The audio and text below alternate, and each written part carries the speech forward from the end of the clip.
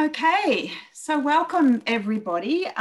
We were having a quick chat here about the very wonderful segue that we had to this session by Annie Mary and Amy. It was a fabulous way to begin the conference. So I feel like this is wonderful to go from that conversation and to be talking about democracy, participation and enterprise.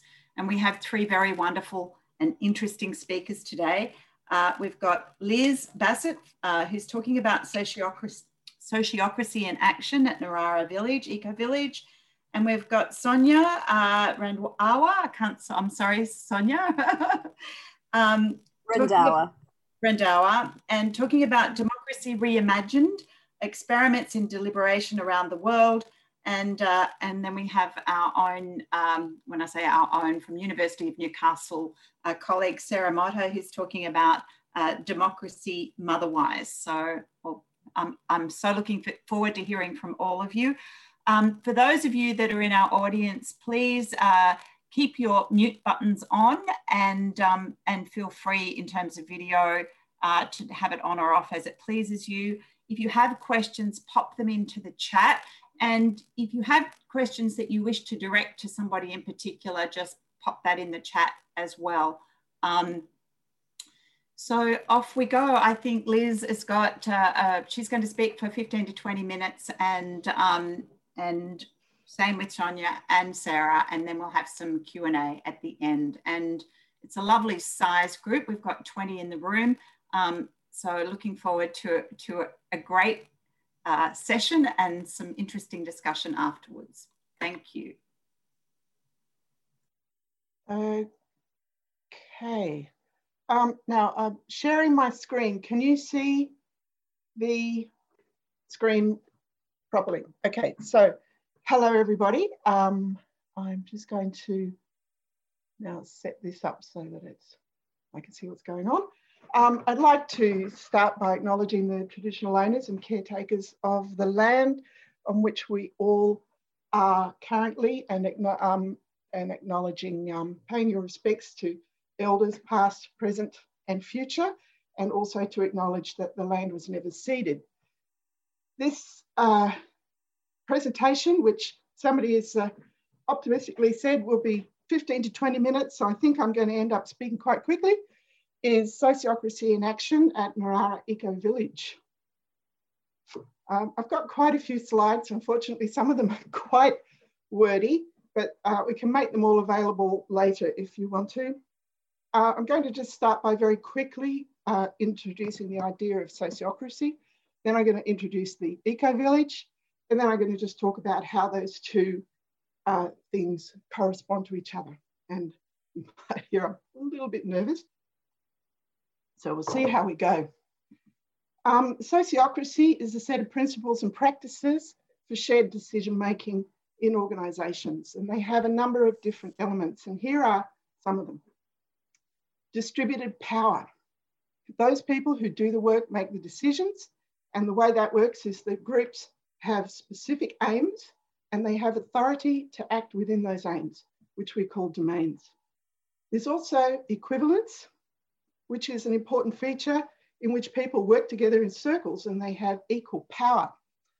And one way to do that is through the use of rounds, where people take turns speaking, they do not interrupt each other, and it gives them a chance to listen. And it gives a chance for people who don't like competitive speaking to be heard. And also all people in the circle that makes the decisions are responsible for those decisions. Another feature is transparency, which requires open communication. And structurally in sociocracy, there's something called double linking, in which if you have a parent circle with a child circle, two people sit on both of those circles. It might not make a lot of sense to you, but it works quite a lot.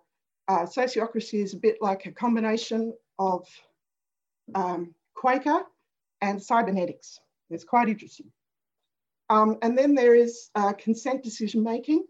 And this is as opposed to consensus and as opposed to democracy. Democracy says 51% is fine, even if 49% say no. Consensus says everybody's got to totally agree. This says consent has a much lower bar. It does want everybody in the room to agree, but there's a bit of a slogan in sociocracy called good enough for now, safe enough to try. Can you live with it for now? We don't expect perfection, but we do seek perfectibility. So that leads to the last element there, which is continuous learning and feedback and review. It's iterative. We see it as an iterative process. As you develop policies and make decisions and move forward in your project, you constantly do feedback, review, and improvement as part of the process. Right, well, that was pretty quick. And now I'm just going to quickly introduce Narara Eco Village, which is a cooperative. Excuse me. Narara Eco Village is a cooperative on the New South Wales Central Coast, approximately 150 individuals, and we're getting together and building an intentional community from scratch. So what we have is an aim. And our aim, if you can see it there, is kind of comprehensively big and enormous. It's to research, design, build stylish, intergenerational, friendly demonstration eco-village, blending principles of ecological and social sustainability, good health, business, well-being, caring, and evolution. And this is, it's brilliant. It's very, very large. We have no spiritual leader or spiritual sort of ethos. That's each to their own, but we are united around this aim, quite genuinely. And the development has been entirely self-funded by members and mostly volunteer-driven. It's gone on for several years. Let's have a quick look at the timeline.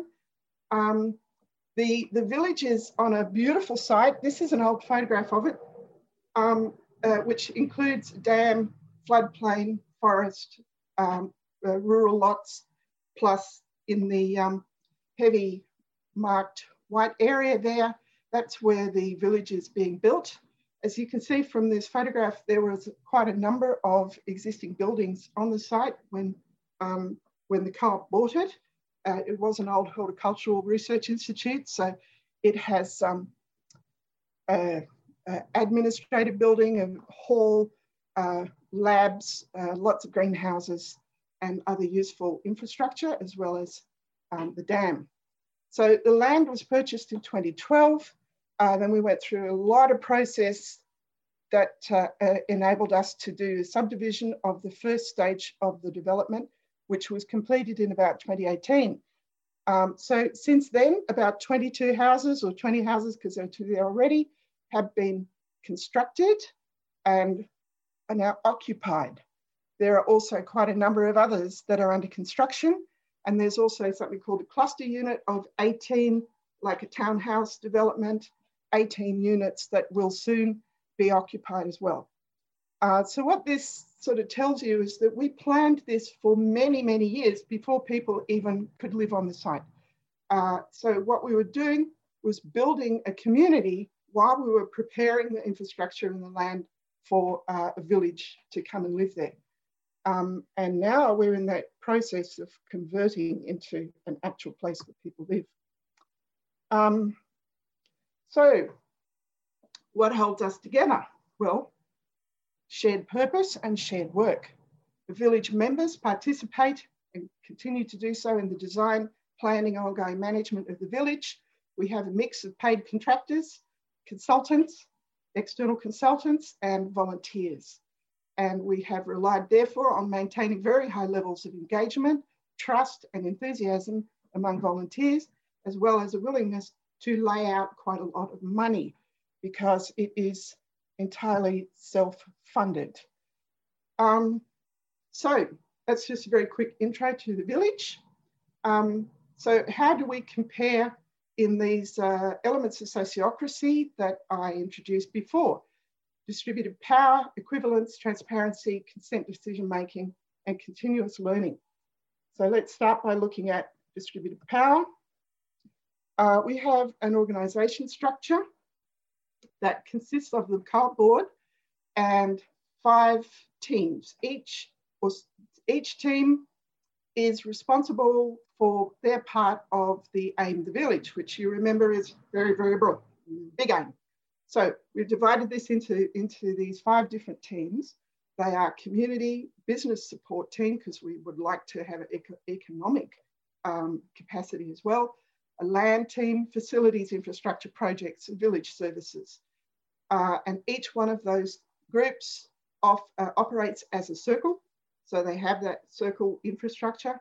They have an area of authority. They have their domain within which they operate. And they're also double linked to the steering circle. The steering circle is also structurally a general circle. And this allows everybody to know what everyone else is doing. So double linking, to repeat, is, I didn't really make it clear the first time, but double linking is where you have 2 people on both of the circles. So there are 2 people from the board on the steering circle, 2 people from community on the steering circle. And this and those people are full members of both of those circles. And this allows for very clear communication between circles. And each of those big circle teams, including the board, has their own working groups. They have working groups that do a whole range of different actual work and make additional policies. So this is just, you know, the inside of our organisation chart. It just keeps flowering outwards. We call it the flower diagram.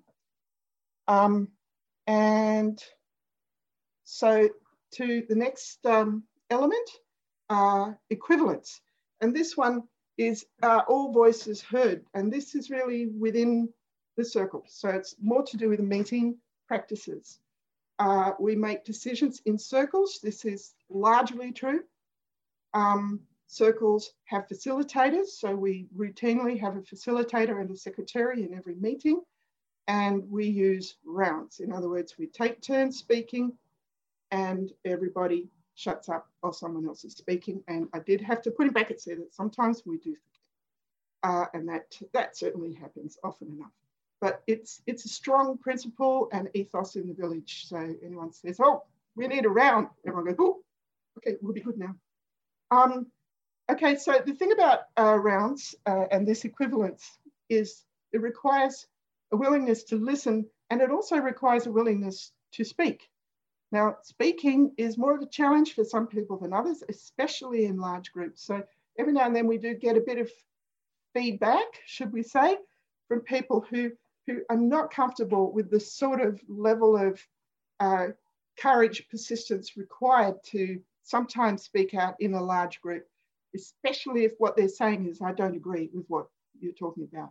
So that's an ongoing issue that may be addressed with more practice, because sociocracy, it certainly gets better with practice. Okay, so the next element is transparency. This is about, you know, information. Everybody needs to have all the information that is required. And this requires 3 elements. So in my opinion, one of them is infrastructure. You need material things to communicate, whether it's a notice board and folders that live in the lobby that have all the minutes and you can always go and see them, or whatever. In our case, of course, our infrastructure is online. I say of course, but it's just because it's so normal these days. So we have an online infrastructure, and the other 2 elements required are time, because communicating like this is a real cost. You have to resource it, and it resources with volunteers, largely by time. In a paid organisation, you'd need to actually pay for people to do it. So you'd have to add that as a genuine cost. And thirdly, you need willingness. Some people, they just don't want to tell everybody what they're doing. It's like, they might say it, they think it's a waste of time, but they actually really just, you know, they don't care enough to want to do it. Does happen sometimes as well. But we do have pretty good communication structure in place at the village. First of all, anyone can quite easily discover who is on which circle. So we've got our org chart, which we're working on making that a bit more public, what's going on, who's in working groups, but you can easily find that out just by asking people. You can also find out what they're talking about and what their budgets are, because all of that stuff is on the wiki. We have a members wiki, which is a collaborative online working space.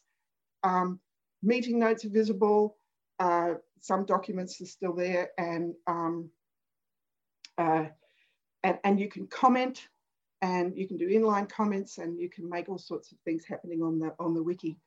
And then we've also got monthly short written reports from many circles, and these are on the wiki. And there's so much going on all the time that monthly report, people are literally doing a 2-sentence report or even longer, and they're linked to minutes on the wiki as well. And they can sometimes go to 2,000 or 3,000 words. Just all of these reports is quite exciting. You can find out what's going on. We also have a proper financial report with accountants every month. We have a weekly e-newsletter, and we've recently set up a communication app called Slack, which you might be aware of, and this allows people to have different conversations in a range of different channels. So it's not all work by any means. If people want to request something, they can just put it out and say, go to the shop, someone buy me peanut butter, work to do, we need to see, weed over here, this needs to be done this week. Appreciations is one of the most popular channels where people say nice things about each other. So that's very nice. And then we have a monthly members meeting, and we get oral reports from certain team leaders and people like that with an opportunity for question and answer. So there's quite a lot of that. Quite a lot of that. Okay. So the next two elements of sociocracy are consent decision-making and continuous learning and evolution. So we're doing both of these. We're getting better at it. We're generally okay in practice. Decisions are made, and because of the method of making them, they're generally supported as well. We do need to do a little bit more work on how we manage our meetings to learn how to work with objections to improve proposals. A proposal is something to say, let's make a decision. Here's a good idea. Let's do this. Okay, so then you have a process where you object if you want to, if you see any issues with it. But we can work on that. And then we have continuous learning and evolution, which is we're generally we're generally okay at it, and we do need to practice a lot and get better at it. And there are some groups within the Eco Village, in particular the Steering Circle, which has had a lot of experience with sociocracy, and they apparently have great meetings. So I really need to start fishbowling again, because you can go and watch these meetings if you want to, of the Steering Circle and the board meetings. I forgot to mention that. So so some people had a lot more practice than others, and so they're getting really good at it. And so continual improvement in the way that we do it, but also in the decisions that we make and the policies. Now I'll just look at the next slide. Now this is, you can see, is a lot of text, and I'm not going to read it all out. So if you want to, you can either get the PowerPoint later or do a quick screenshot, which is what I tend to do when I'm in Zoom meetings. One of the things we do is we have, because we live in the real world doesn't operate with sociocracy, but it does have certain laws, in the case of co-ops, required a democratic process. So how do we align our sociocratic process with a democratic one, as outlined in the law? Well, we basically have two general meetings. So we have the first one sometime earlier. We've been doing it about a month earlier, and maybe we're now going to go further back in time, like 6 weeks or 8 weeks earlier. And we have a sociocratic election process, which is a consent election process, not a voting one. And the aim of that process is to come out of it with the same number of people as there are vacancies on the board. And this is something that we tweak every year because it's kind of enormous. We just recently did one, and it was, there were about 75 people on the Zoom meeting, and we were doing consent rounds. So there are things that are issues there, but basically this has resulted now in every single year, we've come out of this process with the same number of nominees as we do vacancies on the board, which means that in the next real legal AGM, there's no need for an election because we just move those people directly into the position.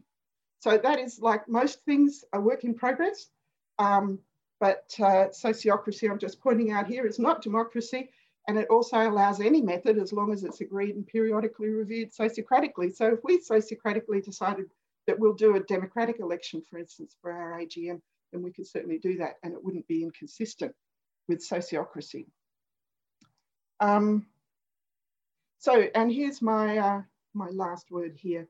Just from my experience of this village, is that genuine empowerment in the context of a shared purpose means people know their energy can make a difference in an area that is important to them. Shared purpose, empowerment, people know they can make a difference.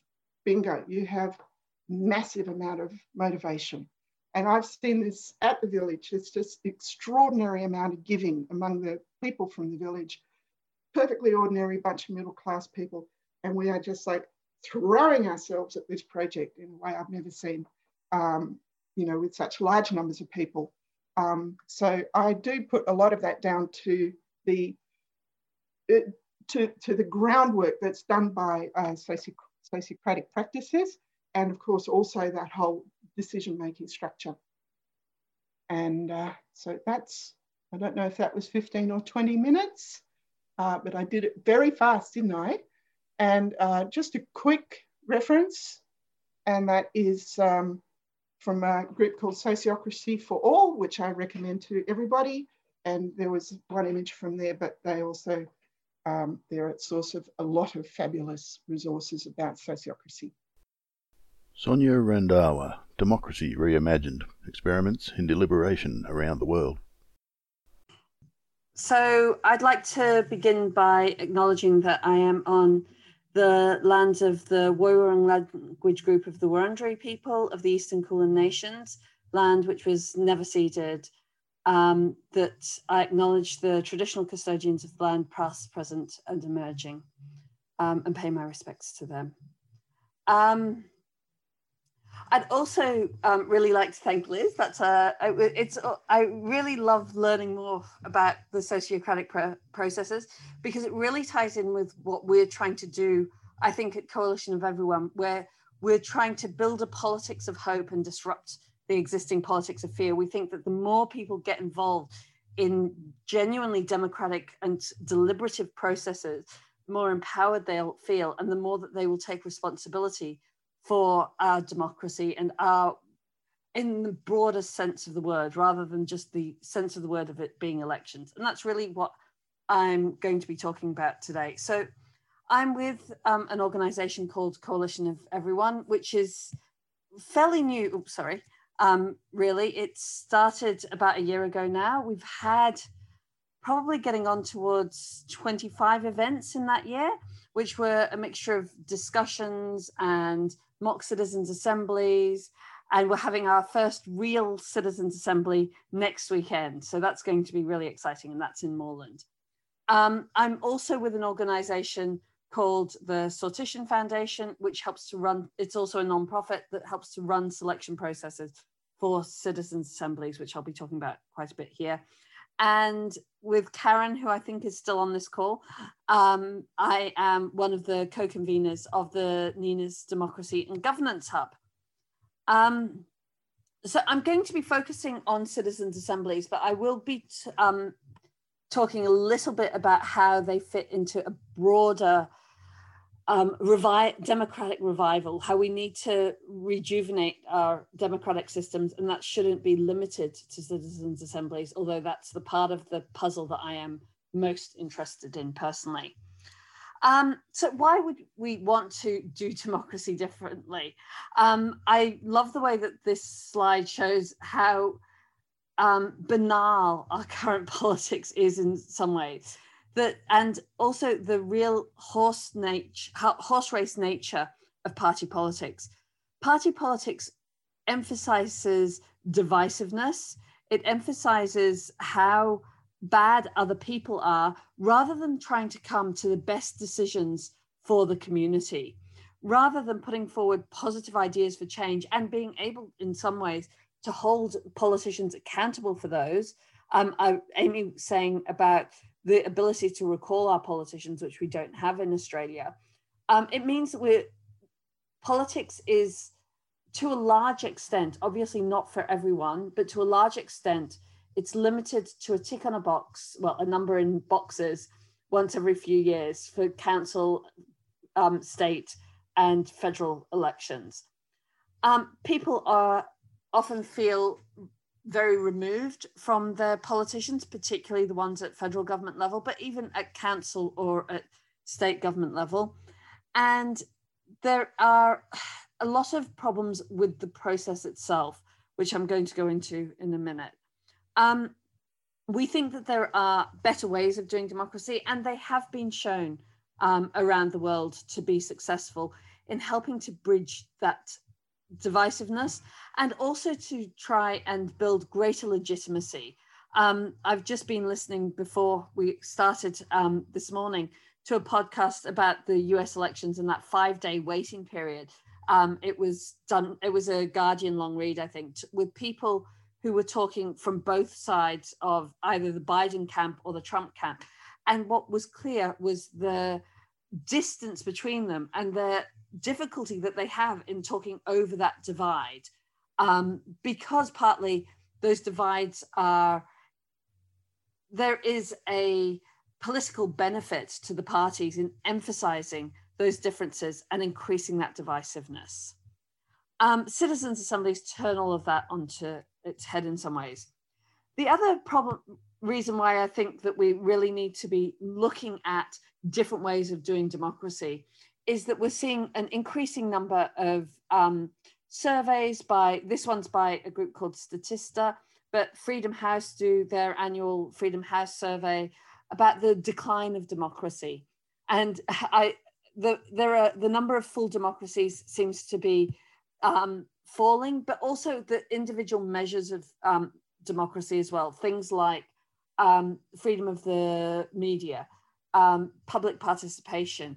And one fairly worrying statistic that came back recently from Europe was that a majority of young people, a narrow majority of young people, believe that in the context of the climate crisis, that authoritarian states are better at handling the climate crisis than elected democracies are, And I think that the lack of trust in democratic systems and that also the concurrent sort of fascination with authoritarian systems is one that's quite worrying. And I think that it's a trend we're going to see on the rise unless we can put forward alternatives that people can feel connected to for the electoral democracy that dominates at the moment.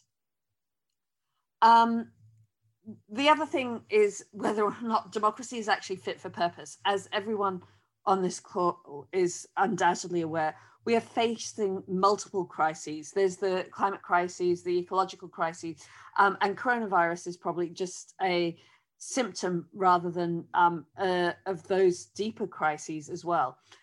But it's not just that we're facing these really complex but not intractable problems.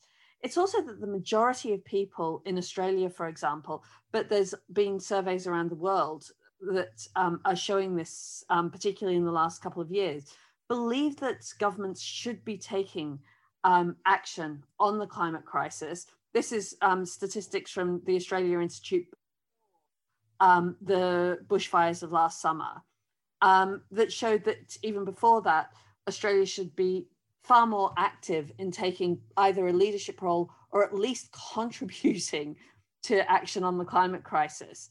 And those statistics have gone up since then. And yet we continue to see what's been happening. The idea of a gas-led recovery to the corona crisis, for example, I mean, I know that everybody on this call shares my horror and concern that that's considered a way forward. And if government and the elected politicians are not able to make the tough decisions that we really need and to lead the country in making those decisions and in showing the leadership that is required at a time of crisis like this, then we need to ask, is it fit for purpose? And how do we make government, do we build institutions that are fit for purpose?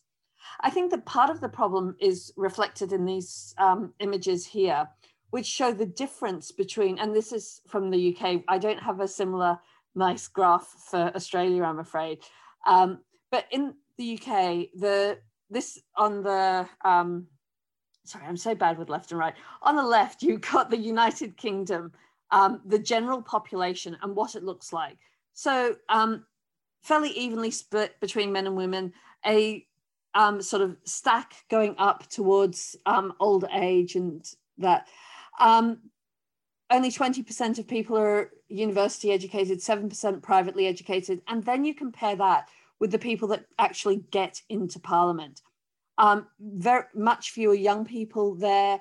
They are predominantly between 60 and 69. You can see the gender disparity there. 90% compared to 20% of university graduates, 33% as opposed to 7% privately educated, and £1 million median wealth of members of cabinet. I think it just, when we talk about cognitive diversity and the real importance of people having a wide diversity of lived experiences to be able to inform decisions in, especially complex decisions, and the ways in which that makes decision-making better, we can see that we're lacking that cognitive diversity in elected representatives. And I think it is marginally better in Australia, but marginally. And I think that this is partly why we have the issues that we have, along with, of course, the issues to do with the amount of money that it takes to run a political campaign and who that means that politicians are beholden to. I think it was late last year that Greenpeace released the video which shows the connections between mining companies and politicians, both from Labour and from the coalition. And if you haven't seen it, it's really well worth taking a look at. And there are structural reasons for that, because, again, of the cost of running a political campaign, not just in terms of the cost of the materials that you're producing and things like that, but the cost in terms of time. Single mums are a lot less likely to be able to run a political campaign. Women are less likely to run a political campaign just because of the emotional cost of that, and often the sexualized targeting that happens to women candidates.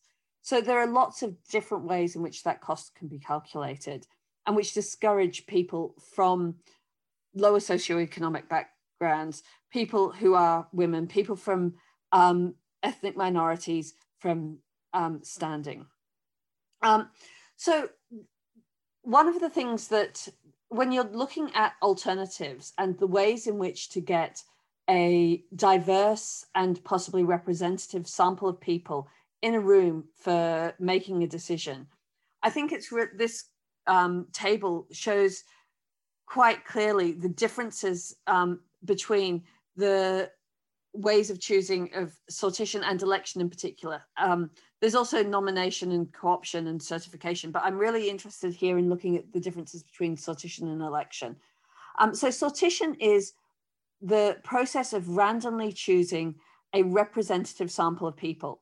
So a graph that would look more like the one on the left than the one on the right, basically. And the graph obviously just represents gender and age, but you can also include other demographic criteria, such as educational background, level of education, geography, and other things as well. So if we look at the, in terms of the, in particular, things like the legitimacy, origin, and direction. So what that means is, who is it that gives you is it a bottom-up process, or is it a horizontal process, or a top-down process? So with sortition, it doesn't matter what your background is. You have an equal chance of being chosen to be a member of the legislature or a local council or the decision-making body as your neighbour, or as somebody who's richer or somebody who's poorer. it doesn't matter on your geography or anything like that.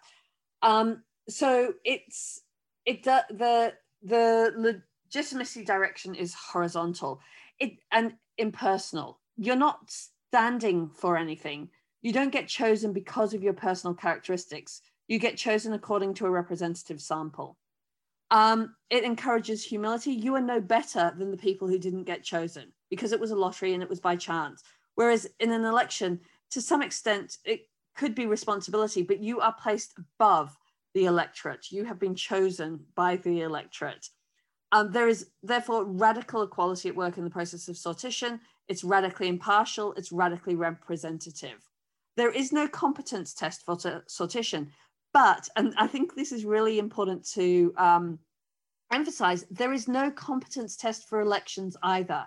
The best people do not get elected.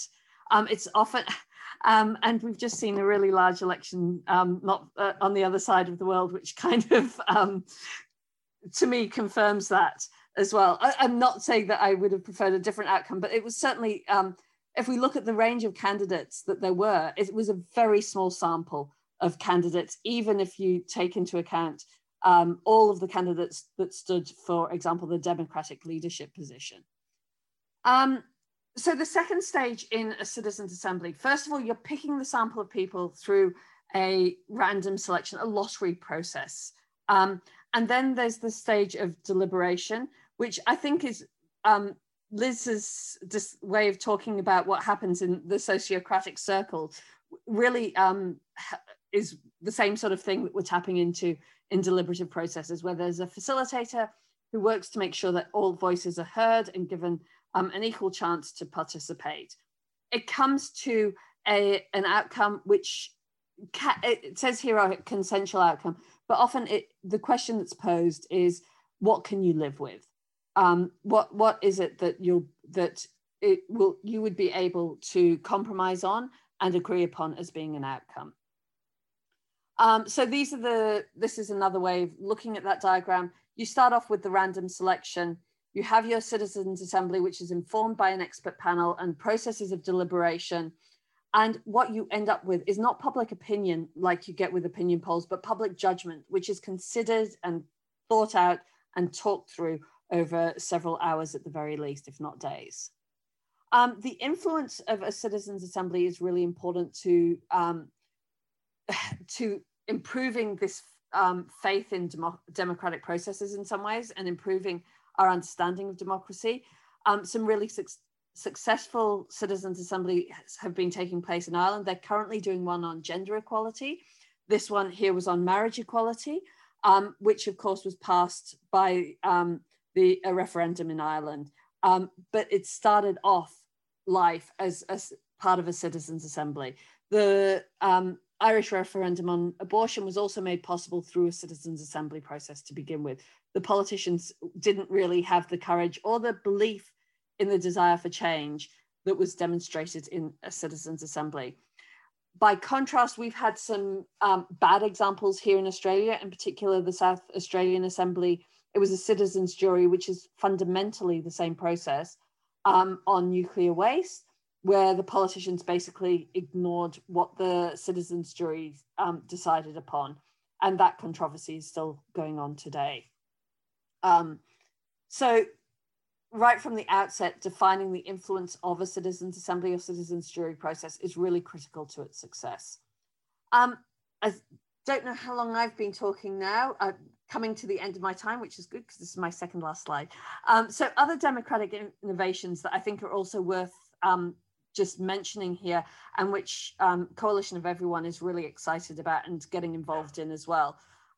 Participatory budgeting.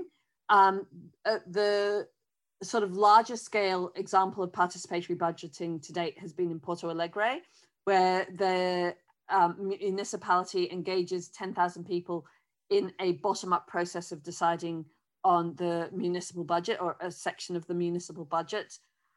Scotland is increasing the amount of the local council budgets that are allocated by participatory budgeting. The other one that's really exciting is people's assemblies, and so what they are, okay, the vision that we have at Coalition of Everyone is that the working day needs to be rethought out to make a regenerative economy possible. We need to reallocate time so that people have time to engage in, apart from other things, democratic processes. And these could be happening on a local level on a weekly basis. So people can go along to people's assemblies just as they would go along to, as they would watch their favorite soap opera or something like that, to engage in political issues, knowing that they could be chosen to become a member of a legislature or a local council and have the real power. So they need to keep abreast of issues and things like that. So people's assemblies are informal, deliberative processes which can be on anything and don't necessarily have decision-making power, but can feed into the citizens' assembly processes. And then there's a lot of innovation about things like real-time voting and real-time interaction. And we've seen this, for example, with Jackie Lambie recently, and her asking for feedback on whether or not asylum seekers should have mobile phones, which 97% of the people who responded disagreed with the proposed legislation and thought that asylum seekers should, of course, have access to mobile phones. So that was just a really recent example of that. If you want to find out more, please check out the Coalition of Everyone website, which is coalitionofeveryone.com. Join the Sortition Foundation. The Sortition Foundation website is sortitionfoundation.org. Contact your council, get them onto the deliberative path. And if you want to talk further, please feel free. Sarah Motter, Democracy Motherwise. I'm going to play a little bit today. I was participating in a project to do with the maternal and performance, and I'm doing a lot of work on the politics of motherhood and a politics motherwise for my next book. And there was a space in the NINA program when I do a lot about the relationship between politics and economics, and I thought, let's play with Democracy Motherwise. And I think one of the things that, and this comes from an ongoing collaboration with some sisters in Brazil. So Sandra is the key person, and Claudiano, who's not on this, and Mila. And I want to try and see you as I'm speaking. And it's really, I think a preoccupation for me is that sometimes when we talk about like new economies, there's a separation reproduced between the political and the economic, in the sense that it's assumed that almost the structures of governance and polity and state can stay the same. And we can kind of change some economic policies, or we can change some forms of producing. And for me, in the kinds of work I do with women in movement, often Indigenous and Black and Mestiza mixed women in movement in the Global South, including in Australia, is that these two are deeply interrelated. And the possibilities of being able to construct an economy otherwise, which is kind of based on justice and healing justice work and restoration and plurality in its deepest sense of the word, necessarily implies a shift in the relationships of power around authority, around political subjecthood, around what we understand citizenship to be, around what we understand sovereignty to be, which obviously is so central here in these lands if we're talking about new economies and new polities. So I want to play with this around this idea of otherwise but motherwise. And why I want to do that is because there's a group called Mãos que Criam, and they're hands that create, and it's a women's collective which forms part of a settlement in Ceará, which is northeast Brazil, a settlement of the Movimento Sem Terra, and the Movimento Sem Terra, that many of you will know, are the landless workers movement. And this is a movement of the pause, and it's a movement that's made up of campesino, like peasant, indigenous, strands of culture and practices and subjects. And this particular cooperative, Maus Kikriam,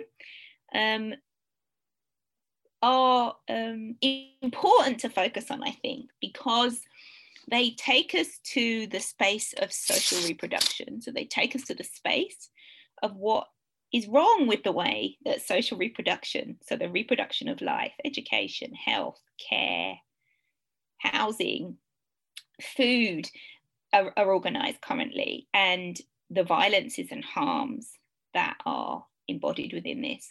But they also take us to a reproduction otherwise.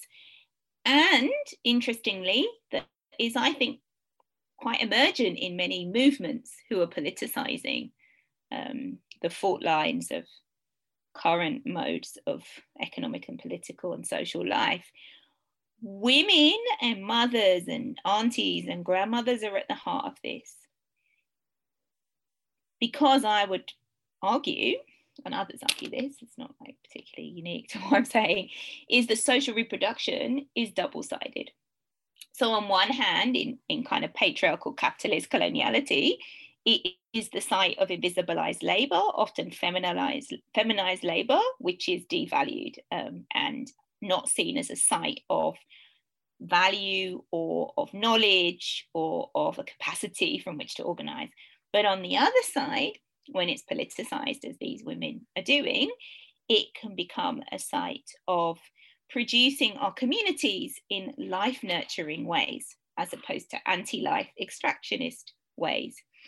And so in order to get at this involves turning a lens towards the threads that are often invisibilized, even within movement literatures, even within discussions of kind of radical politics, of what's happening in this construction of, like, you know, these intimacies, these ecologies of intimacy, right? These ecologies of care and reciprocity and recognition.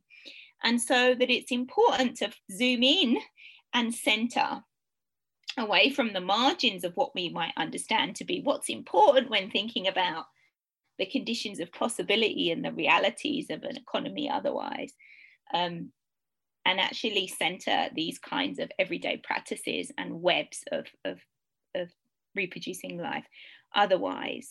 And that when we do this, we see that there are emergent forms of economies, but they're social economies, and they're weaved around care and madre tierra, that country, and community, and in many ways open up spaces and are constructed through other forms of making decisions, other forms of legitimacy, other forms of power that are recognized, other forms of knowledges that are recognized, which has been covered. I missed some of yours, Sonia, because I had to go for a little walk. So I got some of yours, but when I was listening to Liz, I could see there are many elements, right, that speak to practices in different places that we can pull out. So they emerge really on the fault lines of these extractive, I would say probably political economies. I haven't had time to review this. I did this in another context, but political economies, because I don't want to separate the political and the economic. And I do want to suggest that there needs to be fundamental shifts in both to enable these kind of democracy motherwise that is deeply both economic, social and political. And so they kind of emerge on these fault lines of the sacrificial zones of people and places, where in the context that they're in, you have huge agricultural agribusiness, and you have fault lines of, you know, alliances of government, multinational, military, protecting and supporting the agribusiness, who is deeply unregulated, and then communities being dispossessed or losing their land or having their waterways poisoned or having the airways full of kind of chemicals that have been sprayed from the plains to make sure that, you know, you can grow rapidly and multiple times, soy, for example, and, you know, having their kids with skin eczema and breathing issues and having their ecologies harmed. And so you have this fault line, and you have resistances to this from these communities. So these are deeply politicized forms. They're forms that emerge through the experience of these harms of the way the contemporary political economy is organized. And you can see in this picture, this is a circle of remembering. And this is a circle of remembering the lives lost of their compañeros, of their kin, who, because often these fault lines are deeply militarized, deeply policed. So the lives lost because of assassinations or because of massacres or because of illness as a result of these contaminations. And the lives lost in terms of country, in terms of Madre Tierra. And so you have an honoring. You have an honoring and a remembering. So in these practices of constructing, let's call it this democracy otherwise, you have an embrace of those territories of being in our emotions, in our embodiment, that are often rendered illegitimate in hegemonic or dominant forms of political economy. So the story, grief as a collective political act, embodiment with spirit and land, becomes a really legitimate form of knowledge, but also a legitimate way to weave other forms of connection through care. And this is important because this is, I think, very key in how we imagine and how we might embody these other possibilities. And to consider these kinds of processes, you can consider them as pedagogical processes of learning and unlearning processes. And as part of this expanded democracy or politics otherwise, there is a politicization of social reproduction. So in this case, there's a politicization and a contestation of the production of food, of agriculture, away from agribusiness towards different traditions that weave in the multiple histories of the participants in the settlement and that are combined in kind of radical education projects around ecoecology and that use radical methods of education and that mean that decisions around what is being produced and created are taken in a circular manner. So, there's many complexities to this and it's very placed, this movement, but this particular cooperative. So it's taken in a kind of assembly manner and taken in consideration of responsibilities to Madre Tierra, responsibilities to each other. And there is kind of a distribution of labors, but there's a collectivization of mothering. What do I mean by that? So there's not just the production of the produce as separate from what happens in broader aspects of care. So there's also like collective forms of childcare, yeah? And children become part of this radical political process and become part of these agricultural ecological learnings. But also, I can't remember what I was going to say on the other thing. But fundamentally, this is about a redistribution of power and a recognition of the knowledges and the wisdoms that each participant brings. So there's often a space for like telling of those stories and for sharing and recounting knowledges of planting, right? Knowledges of seasons, knowledges of particular fruit or particular vegetables. And so this collectivization of motherhood is really what I'm using it to signify is not just the body of the mother. I also am talking about the non-maternal subject and what does it mean to co-construct an ethics of care that is both embodied and material in enabling us to reproduce our communities in healthy ways of embedded within well-being. As part of this, so there's the embodied, the emotional, the radical education, the politicization of social reproduction, new forms of democratic life, which are deeply economic, is the spiritual. So connection to Madre Tierra, connection to both indigenous and kind of hybrid forms of Catholicism and peasant cultural practice become really, really important. And this is often organised in this particular movement around a practice called Mystica. And I think I might be running out of time. So Mystica, and here you have a little altar and you have a remembrance altar at the front. And again, what you will have at the beginning and opening of any meeting, so a meeting like this, or a kind of more formal political meeting to talk about strategies between groups, you would have a representation of story and a representation of survivance and of dignity. And that might be an enactment, a drama, that might be a song, that might be a poem. And often there is then an embrace, like a collective embrace. And that this is also viewed as really important in the creation of those ecologies of care, and in the sustainability in a more radical sense than how it's often co-opted, to the nurturance of these relationships together, of the complexity of ourselves as beings, right, in relationship.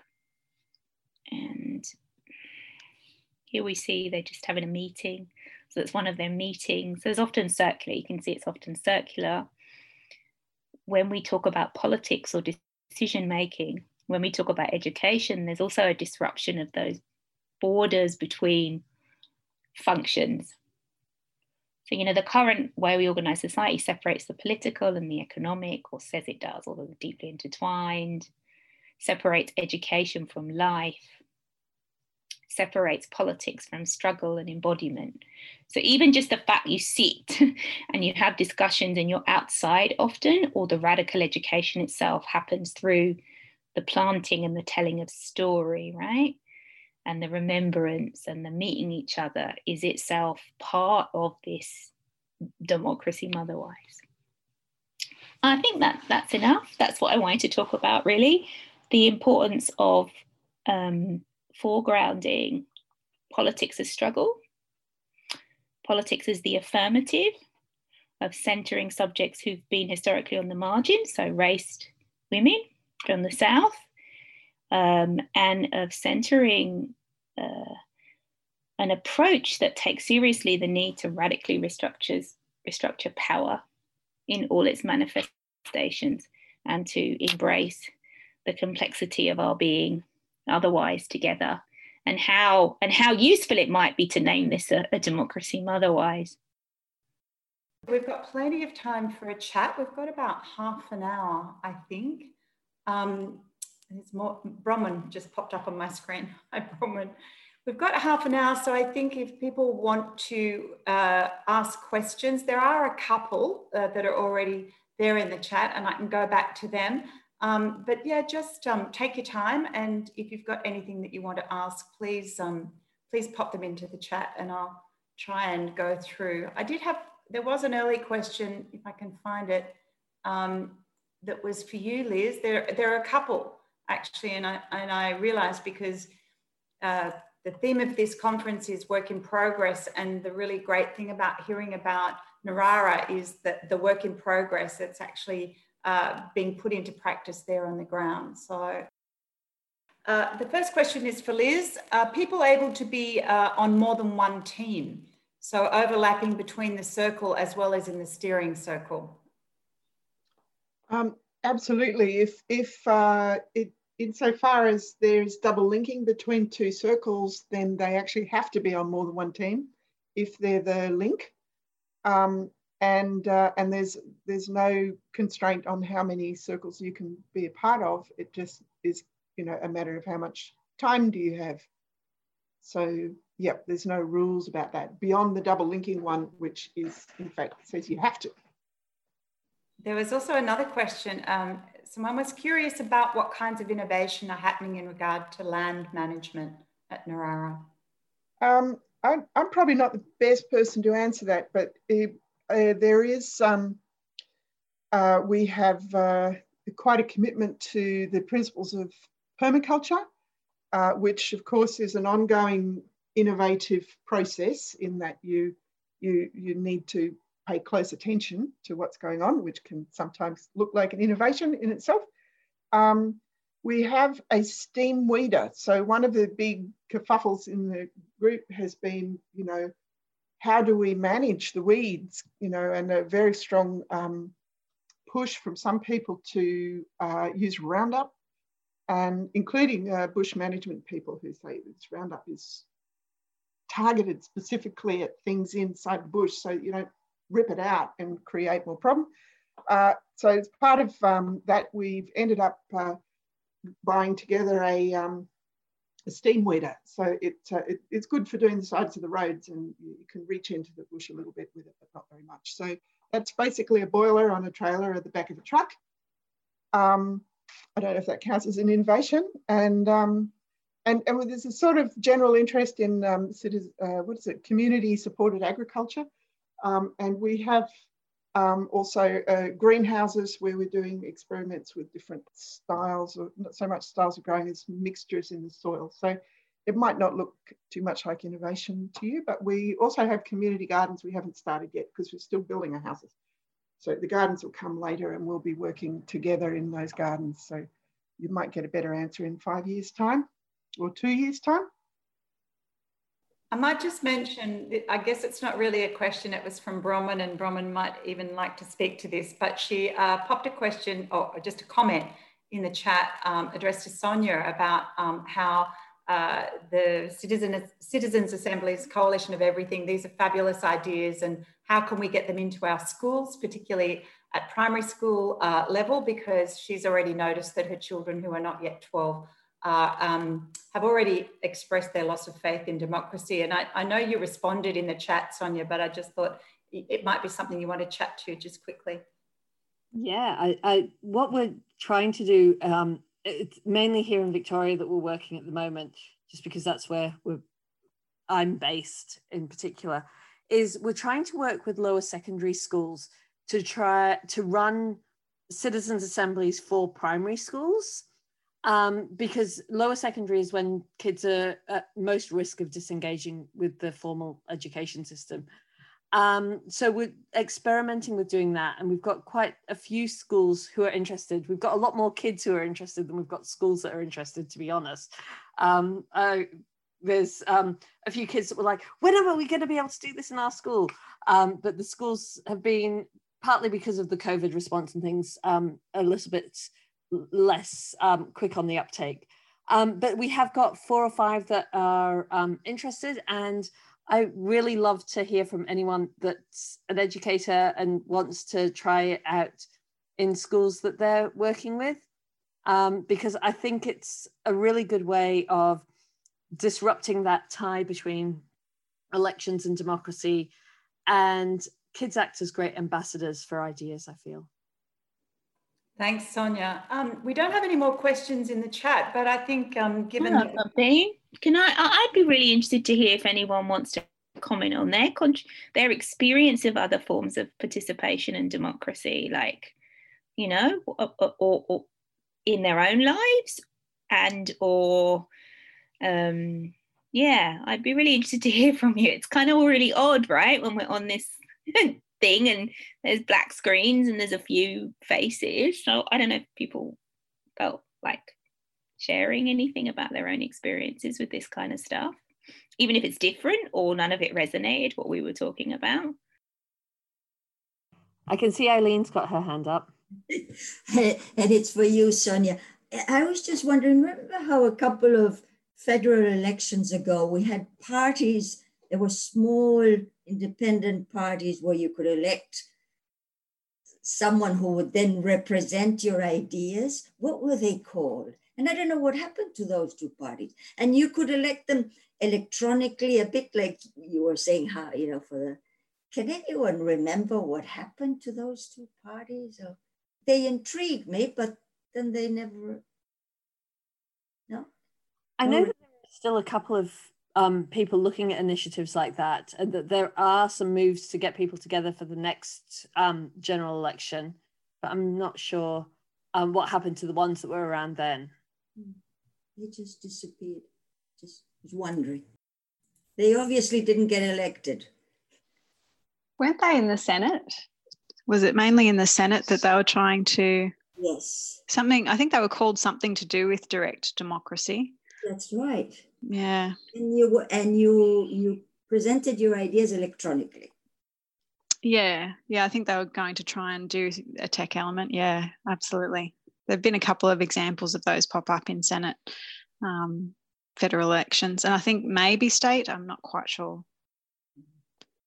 I suppose speaking to Sarah's point of what experiences people have had, I suppose mine has been negative, and that's what motivates, I suppose, perhaps a lot of us, because out of the bad stuff, hopefully change comes, and that's kind of there are a few kind of sayings by, I can't remember just at the moment because I didn't think I'd be speaking, but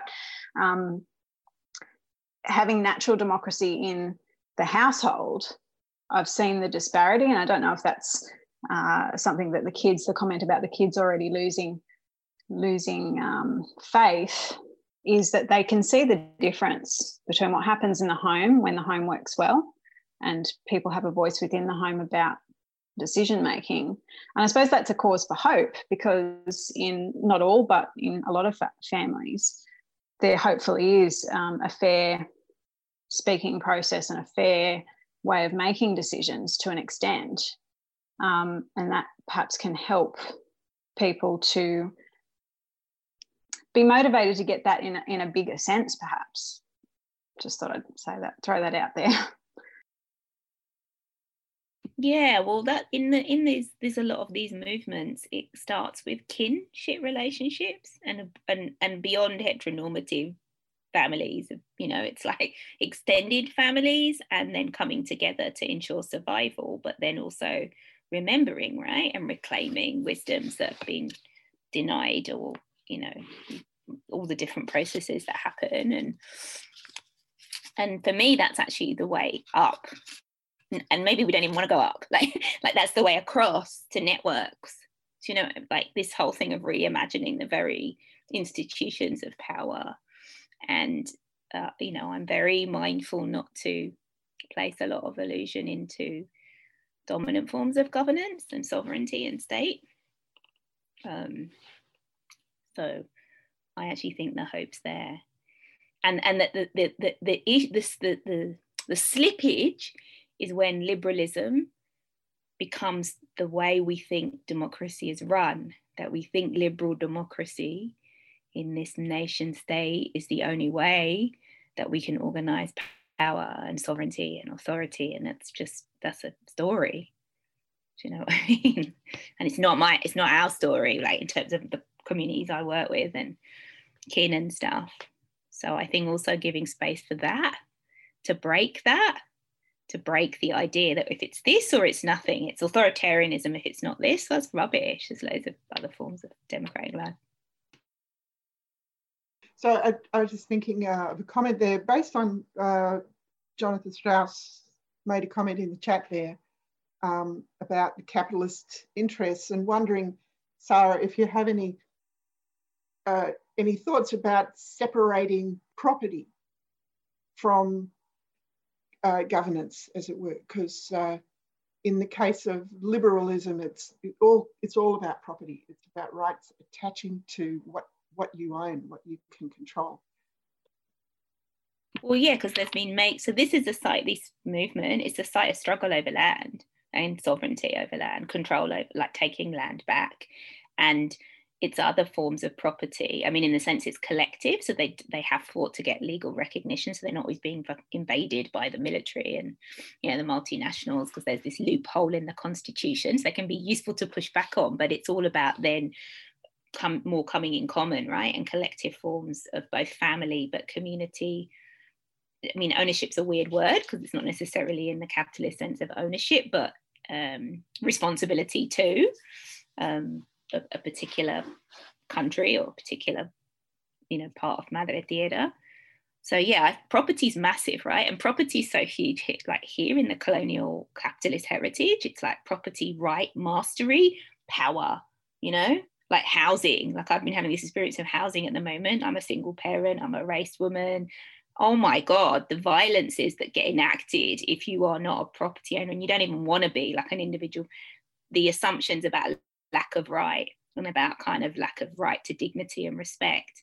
So these fault lines over the social reproductive terrain, I think, and in Newcastle are mega because they're gentrifying and encouraging even more bloody private ownership, and that in the interstices of everyday life, ordinary people are kind of being able to have mastery over others. So yeah, I think it's I think it's quite, yeah. And I think there's a danger if we think about democracy being captured by capitalist interests. I think that democracy was, the way that it is today, was always about protecting capitalist interests. The elections were about protecting the ways in which people who already had access to the levers of power maintained that access over the levers of power. So I think it's not just that it's been captured by big capital, it's that it was always meant to be an enabler of big capital. I thought it was really interesting to hear earlier about the enthusiasm that the people in Narara are demonstrating. You know, they're volunteers, but they're so enthusiastic and committed because what has been built slowly over time is trust, and that we can see how trust is used, or lack of trust is used to entrench power, because, and the American elections have, it's just sort of been such a demonstration of this happening, because you've seen that. I think I was fascinated to hear that, people that we thought were potentially good candidates for the Democrats just couldn't afford to keep running, because at some point you actually just run out of money and you have to withdraw from the race. So, so you can see how that power, as you say, is being used there to entrench a type of capitalism. So that was interesting to me to think about the connection between that lack of trust and how we all become so cynical, and that cynicism often leads to apathy. Then representative democracy, we're also removed from it and it doesn't work. So we lose confidence, we lose trust, and then we don't participate. Okay, anybody else got any questions, or people wanting to have a little bit extra time over lunch? We're happy to stay around a bit longer. Let me know. Okay, thank you everyone. I think it's been an amazing session, and it was lovely to have a theme continue on from this morning. But I think we're all mindful that we're going to be doing a lot of Zooming over the next few days, and it takes quite a lot of stamina. So please, yes, go and enjoy some lunch, and look forward to seeing you back in one of the sessions this afternoon. But thank you, Sarah. Thank you. Thank you so much, Liz, and also Sonia. Terrific presentations, and definitely food for thought. And I think a lot of this is about digesting and thinking about how we respond to these, and that can take a bit of time. So I've got a few things that I'm going to be processing this afternoon, but I really enjoyed all of your sessions. Thanks so much. Thank you. Bye. Thanks for sharing. Thank you.